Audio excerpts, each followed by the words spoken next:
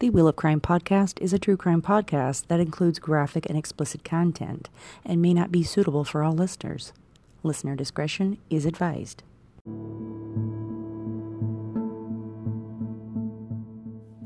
On September 15th, 2006 in New York, a 22-year-old man named Brian Barrett clocked off his shift at the Dynabrade power tool plant around 10 p.m. He strode across the parking lot and got into his truck, pulling his key out to start it up. But before he could even slide the key into the ignition, 3 shots rang out from the darkness, passing through the driver's side window and into his young body. His body would be found 2 days later by a coworker. His parents didn't report him missing because they were on vacation. But who would want Brian dead? His friends didn't know of any enemies that he may have had, and most everyone said he was a nice guy that was willing to help everybody. Brian was a star athlete in high school, playing on the football and baseball team. After high school, he had played ball in the midget league and was voted most valuable player. He worked for a machine shop after graduation to save up for a car, and after being laid off, he enrolled in Erie Community College. He started working for Dynabrade around that time as a part-time employee.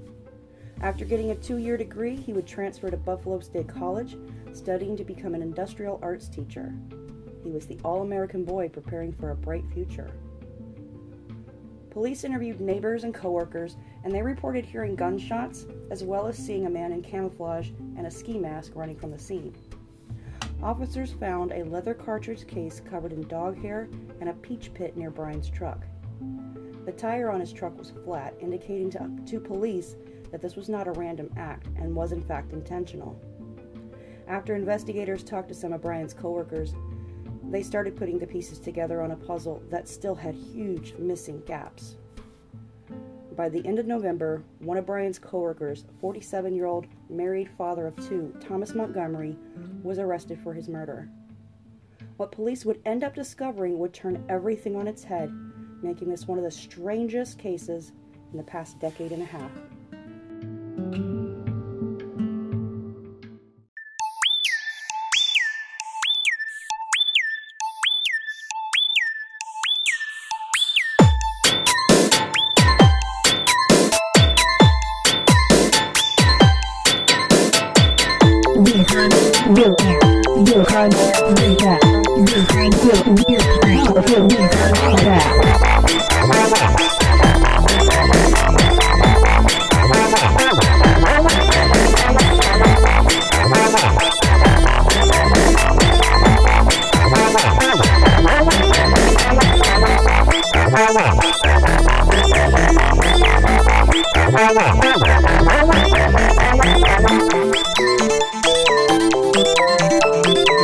This is the Wheel of Crime podcast.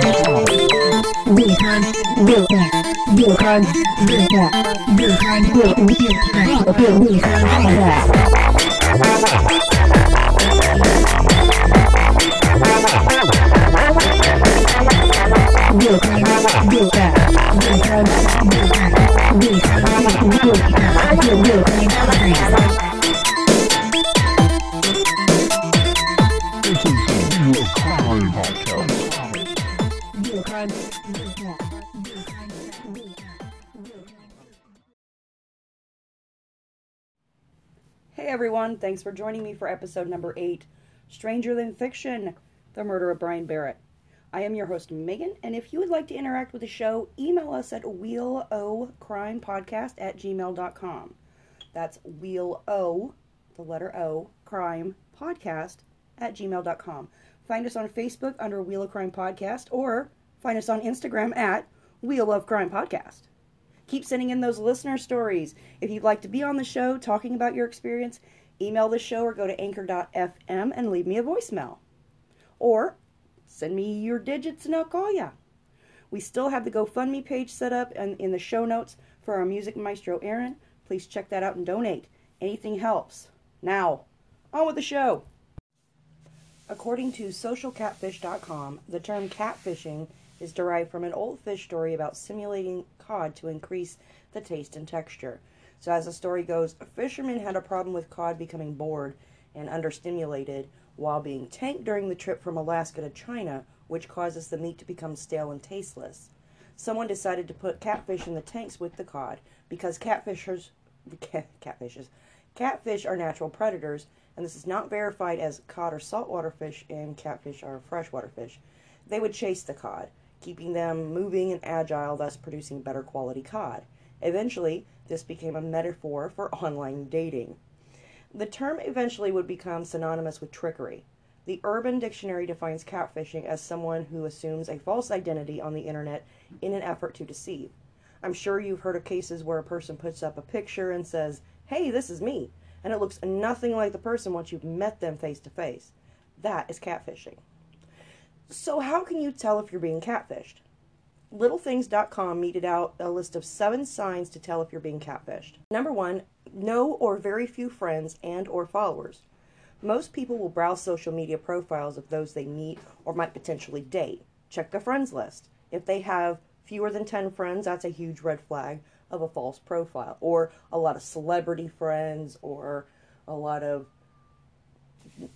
like naked women or something like that. Because then it's really probably not a real profile. Also, check out when they created the profile. If it's a brand new profile, be suspicious. Most people who have established social media accounts have more than a handful of friends and or followers, and chances are if they're on a dating site, they know their way around social media. Number 2, they avoid face-to-face meetings, Skype, and or FaceTime sessions. It's natural to want to meet after getting to know someone, and even to see a video of them in real time. However, if they start dodging this and giving you the lame line of photographs steal your soul, so I don't take them, they're probably not who they're telling you that they are. Also, if they make plans with you to meet up but constantly keep breaking those plans, don't waste your time. It's probably not the person you think it is. Number 3, their picture is too good to be true. Not everyone is model perfect, but if their photo seems too good to be true, it probably is. It's easy as hell to steal pictures from modeling sites, and not saying that the person isn't drop dead gorgeous. My cat's over here going crazy. But let's be completely honest here. People with those perfect bodies and faces usually don't need to go online to meet people. Professional pictures are typically not used as profile pictures, so watch out for that. Number 4, they claim you're neighbors. Another ploy used by catfishers is claiming that they only live a few miles away or went to the high school that you went to. When this happens, start asking specific questions about streets, teachers, classmates, etc. If they seem like they're stumbling or have no idea what you're talking about or giving stupid vague answers, they're probably looking up things on your profile just to make a connection with you. Be wary of this sort of thing. Number 5, they get serious way too fast. Most people like to take things slowly on the internet and get to know someone a while before, quote, falling in love. You haven't even met them yet, but they're already telling you what a goddess or god you are, telling you how spiritually connected they feel to you, sending incredibly flirtatious love letters, and sometimes even proposing marriage. It's easy to get swept up in this sort of love bombing, but be careful. This sets you up for instant failure. Usually the person on the other end is either trying to pry your wallet from your proverbial hands or worse. Number 6, they always seem to need help. If the new person in your life starts asking for money, rides, or anything else, run. A catfish will always have excuses lined up waiting to manipulate you. My car broke down. I can't afford the internet bill to talk to you. I have a life-threatening illness. They're trying to guilt-trip you into paying their bills, right? Wiring them cash or giving them gifts. Don't do it. If they're really interested in you, they don't want anything from you other than just to get to know you. Number 7, their stories seem too far-fetched or too vague. Listening to what a person isn't telling you is the biggest indicator of what a person is really saying to you. A catfish will often try to get their target to do all the talking, so ask very specific questions. Watch for outlandish or vague answers such as, "I'm a doctor who rescues puppies in my spare time, and I read to orphans, and I knit sweaters for homeless chickens," stuff like that. If they seem to be living an extremely unusual life, grill them for a bit and see if their answers become evasive. If you suspect that someone is actually a catfish, do some background checking. If you confirm that they are indeed a catfish, cut off all contact, block the account, and report it to the social media service. So this leads us into today's episode about the murder of Brian Barrett. Now, this is probably one of the weirdest cases of catfishing I have ever heard of. Several podcasts have covered this case, so go check them out. I love listening to different podcasts who cover the same cases because everyone tells the story differently, and sometimes you get a different perspective or learn something else about the case that one podcast may not have covered. So in order to really understand this case and why Brian was cut down before he even began his life in earnest, we have to talk about the man who murdered him, Thomas Montgomery. So let's get in our Wayback Machine and go back to 2005. Now back then you could get online and play games on a site called Pogo.com, and while you played games you could chat with other players. A person could spend virtually hours just playing and chatting, wasting time, and just numbing their mind while they distressed from the day's activities. Tom, whose screen name was Marine Sniper, struck up a friendship with a 17-year-old girl named Jessie who lived in West Virginia. Talking to her seemed easy and effortless, and since it was just an internet friendship and really meant nothing, Tom began to recreate himself to be more interesting to Jessie, whose online name was Talhot Blonde, which is spelled Talhotblond. He sent her a picture of himself as a young Marine in his Marine uniform, so it was him, and if Jessie noticed the age of the photograph, she didn't mention it to Tom. This was a 30-year-old photograph that he sent to her when he actually was 18. She began sending him photos of herself in provocative outfits, some upskirt photos, and racy half-nudes, and he was such the smitten kitten. They chatted on Pogo, MySpace, and Yahoo, and their friendship was growing as time passed. He told her that he was 18, tall and muscular, good-looking and well-hung, who was heading out to Iraq for deployment soon. He threw in a few sob stories saying that his mother died of cancer when he was 12, which was true, and that he had been accused of raping a cheerleader in high school, which was true. But he turned his life around and followed his father into the military, who he was also a Marine. So he created this persona for himself loosely based on the events from his real life. So they occasionally talked on the phone while Tommy was, quote, overseas. His dad would pass messages and photos between the two through his Marine contacts. They spent a lot of time getting to know each other, getting close, and starting to depend on each other for emotional support. Tom says that he did this because he was just having fun and he figured it would be over once he was deployed, but it just never stopped. It actually got more intense during this time and they began to engage in cyber sex.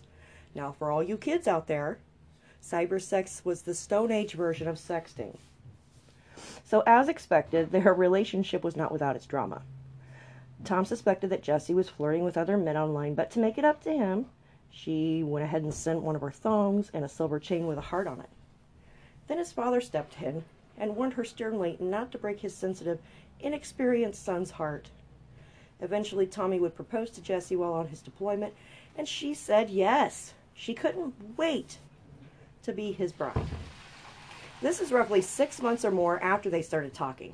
Tom was so addicted to his online life at this time that he'd written himself a letter on his computer saying that on January 2nd, 2006, Tom Montgomery, 46-year-old, ceases to exist and is replaced by an 18-year-old battle-scarred Marine who is moving out to West Virginia to be with the love of his life. Tom's wife eventually intercepted one of these packages and confronted Tom. She knew something was going on, but she wasn't really sure. Anyway, Tom blew her off and told her it was his business, leave me alone, I can do what I want. So his wife took matters into her own hands and sent back the package to her with a picture of their family, and she sent this back to Jessie, showing her that he obviously wasn't an 18-year-old Marine, but rather a middle-aged married father of 2. This, of course, upset Jessie, making her furious at Tom. So how does Brian tie into all this? Well, Brian and Tom would play online poker through the same chat room on that site, Pogo.com. And this is where Brian, whose screen name was Beefcake, would eventually meet Jessie. Beefcake. When Jessie found out that Tommy was really a middle-aged man, she went to Brian, asking him if it were true. Brian said he knew nothing about Tommy, but yet, yes, Tom was 46, was married, and had 2 kids. Jessie was furious and broke things off with Tom, but to get even, she began flirting with Brian and sending him racy pictures and giving him the attention that she'd showered on Tommy. They began bragging to Tom about it, which in turn pissed him off. Eventually, Brian and Jessie would start spreading malicious rumors about Tom online, posting that he was a loser and a predator, making people think he was a pedophile. eventually getting him kicked off of his favorite game/chat room. Then it bled over into real life with Brian telling everyone at work what had happened, and they were laughing about him behind his back. Jesse asked Brian if they wanted to meet up one day, and of course Brian was all for it. He would tell Tom, and of course this enraged Tom. Tom sent Brian angry messages, but Brian didn't understand why Tom was so mad. If they were probably never going to meet up, she's a teenager, he's an older man, why are you so mad about it? But conveniently, just before Brian was set to go meet up with Jesse, that fickle little teenager broke it off with him, saying all he wanted was sex. Well, when that's what you wave in front of a dog, you wave a steak in front of a dog, all that dog wants is a steak. They don't want your fucking lovin'. Anyway, so then she decided to start up with Tom again, saying that she missed Tommy and that Tommy still lived inside of him. She didn't stop flirting with the other guys and flaunted it in front of Tom, and eventually would start talking to Brian again. I mean, that's just manipulative all the way around. Well, Tom was absolutely furious and began telling Jesse that at this time, Brian would pay in blood. Now, Jesse told Brian what was going on, but Brian blew it off. He didn't seem to pay much attention to it because he never reported it to anyone. Jesse decided to end it for good, and Tom tells her she's nothing to him now but a lying whore, and went on a diatribe of hateful, hurtful, violent things that he said to her. You know, she's a piece of crap. The same things that men tell you, you know, when you reject them. Oh, you're so beautiful. No, I don't think of you. You stupid lying whore. You know, that kind of stupid crap. Tom kept trying to engage with Jesse, but whenever she saw him online, she would log off. Of course, after all this, being called names, I would. So after 3 nights of this, Tom decided enough was enough and this had to end. But unfortunately, it ended the life of a promising young man instead. Now, investigators would soon uncover the truth. But what really put the nail in Tom's coffin was the DNA analysis that came back on the peach pit near Brian's truck. Tom swore up and down that he didn't kill Brian, and that it made sense that the peach pit was in his employer's parking lot because he'd thrown it out there a few days before.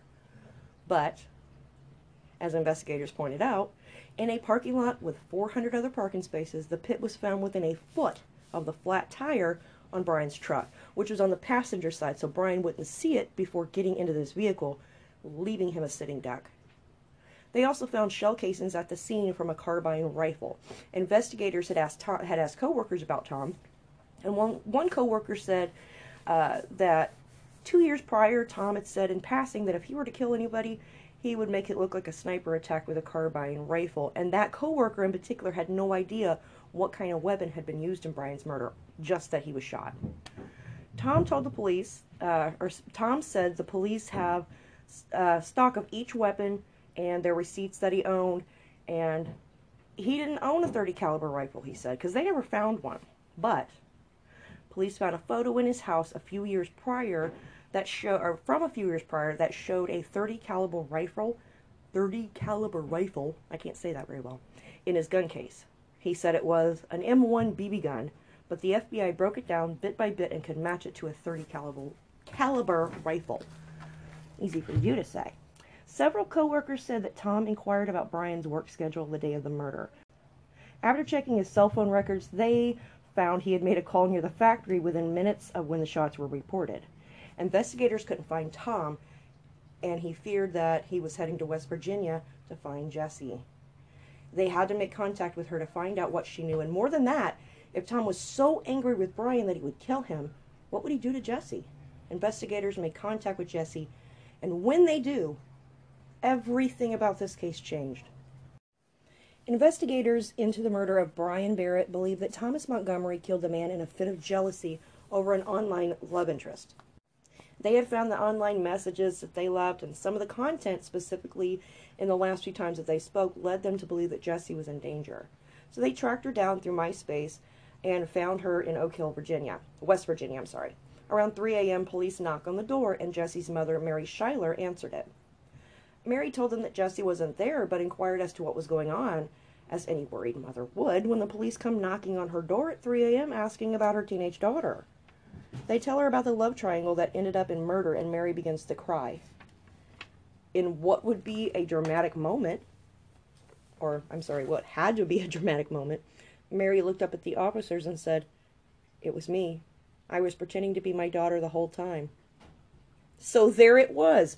Just like 46-year-old Tom had pretended to be an 18-year-old battle-scarred Marine, so had 46-year-old Mary Schuyler pretended to be a 17-year-old girl. But not just any girl. She was using actual photographs of her daughter as bait.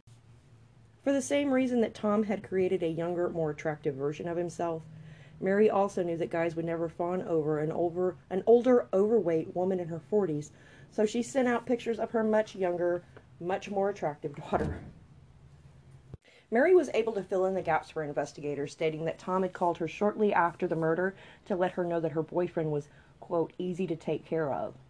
She put the pieces of this puzzle in place, and it all fit, sealing Tom's fate.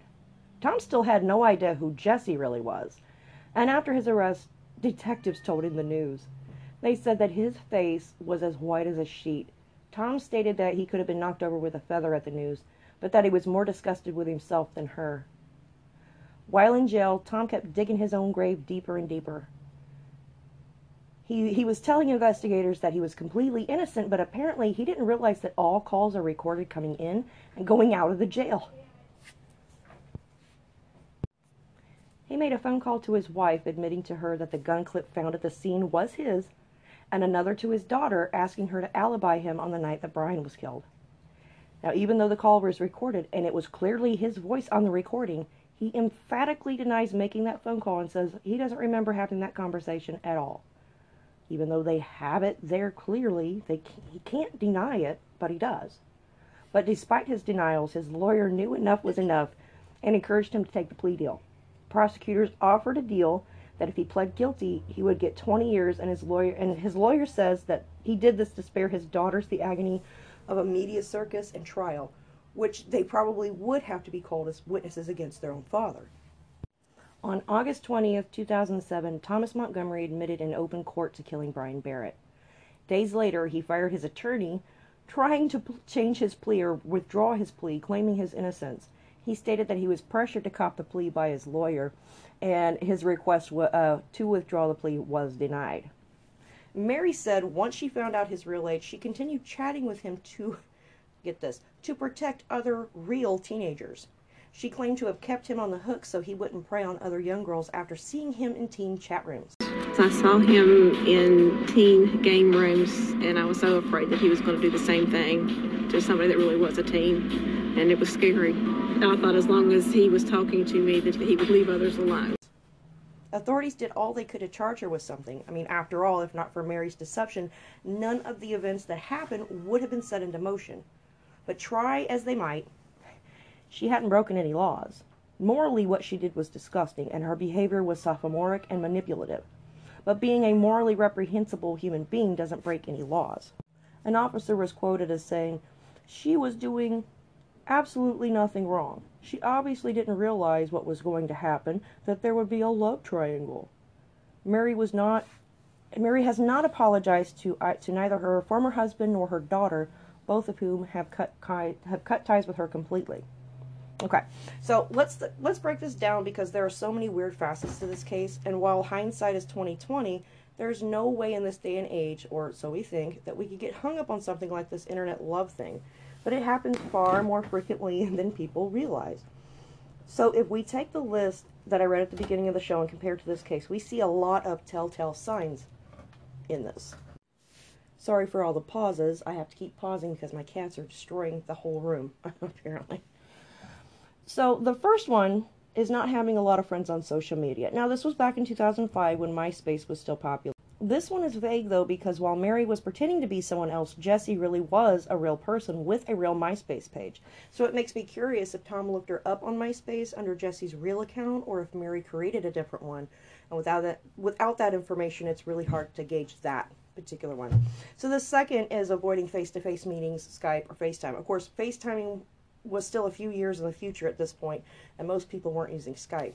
But remember how just before Brian was going to meet Jesse, she broke it off with him saying he was only in it for the sex?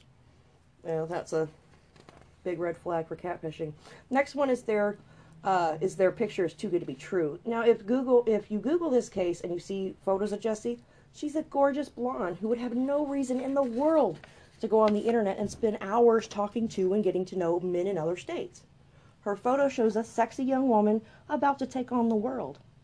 Even the way Tommy described himself was too good to be true. 18, muscular, 6'2", 9-inch penis. I left that detail out, but yes, that's a detail that was in that documentary, Tall Hot Blonde. Remember, if they look like someone from a catalog, chances are good it's not real.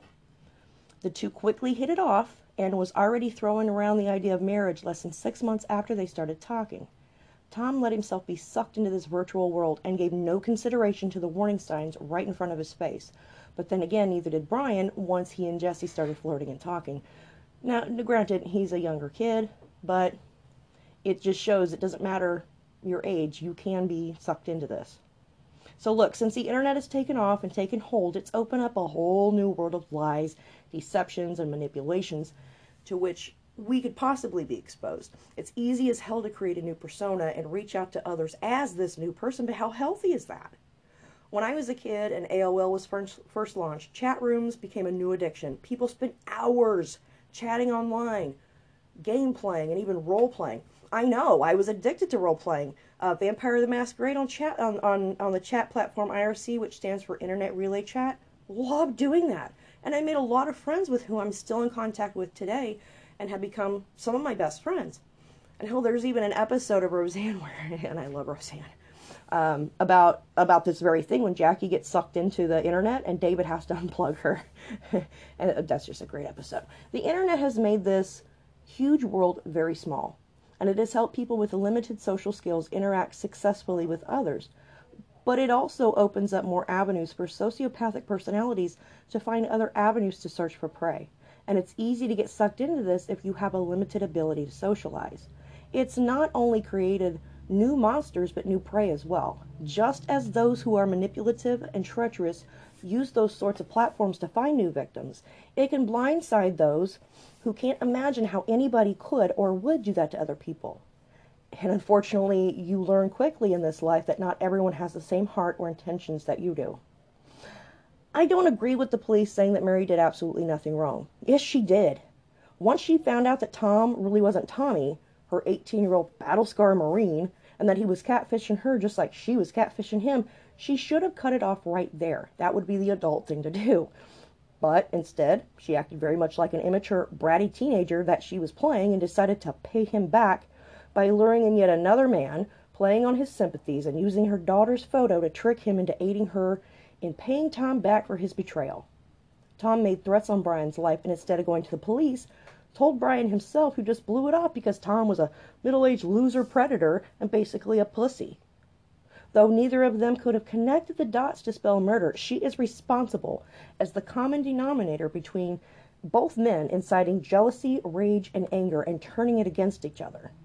Despite her protests to the contrary, if not for her using their emotions against them and to her favor, Brian would not be dead and Thomas Montgomery wouldn't be in prison. But then again, she didn't tell him to kill Brian, and while her behavior is disgusting and reprehensible and irresponsible, most especially for putting her daughter out there and possibly ruining her reputation online, possibly setting her up for more predators, her own daughter, in the eyes of the law, all she did was pretend to be something else, or pretend to be someone she wasn't, and at that time, and even possibly now, there's no law against that. Check out the documentary Tall Hot Blonde for more on this case. Now, there's also a really good ID documentary on YouTube called Mystery in the Chat Room. Check that out as well. So guess what time it is? That's right, time for that spin. All right, it's that time. Again, time to spin that wheel. All right, it looks like next time we're talking about Stranger Than Fiction again. Thanks, wheel.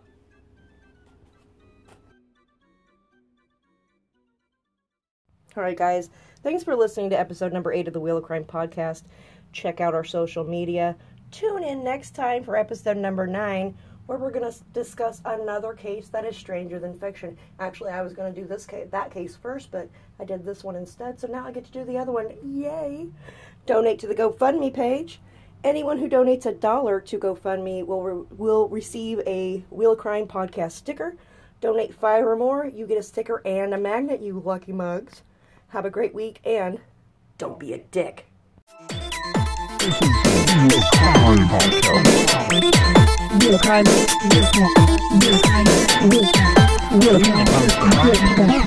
crime podcast.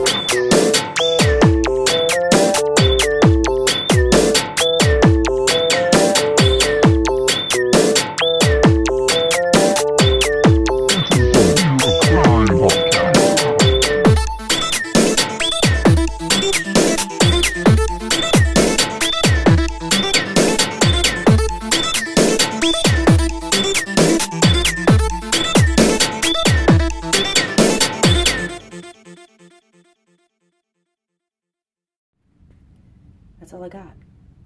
It's the end. Dude, go home. Chill out. I got shit to do.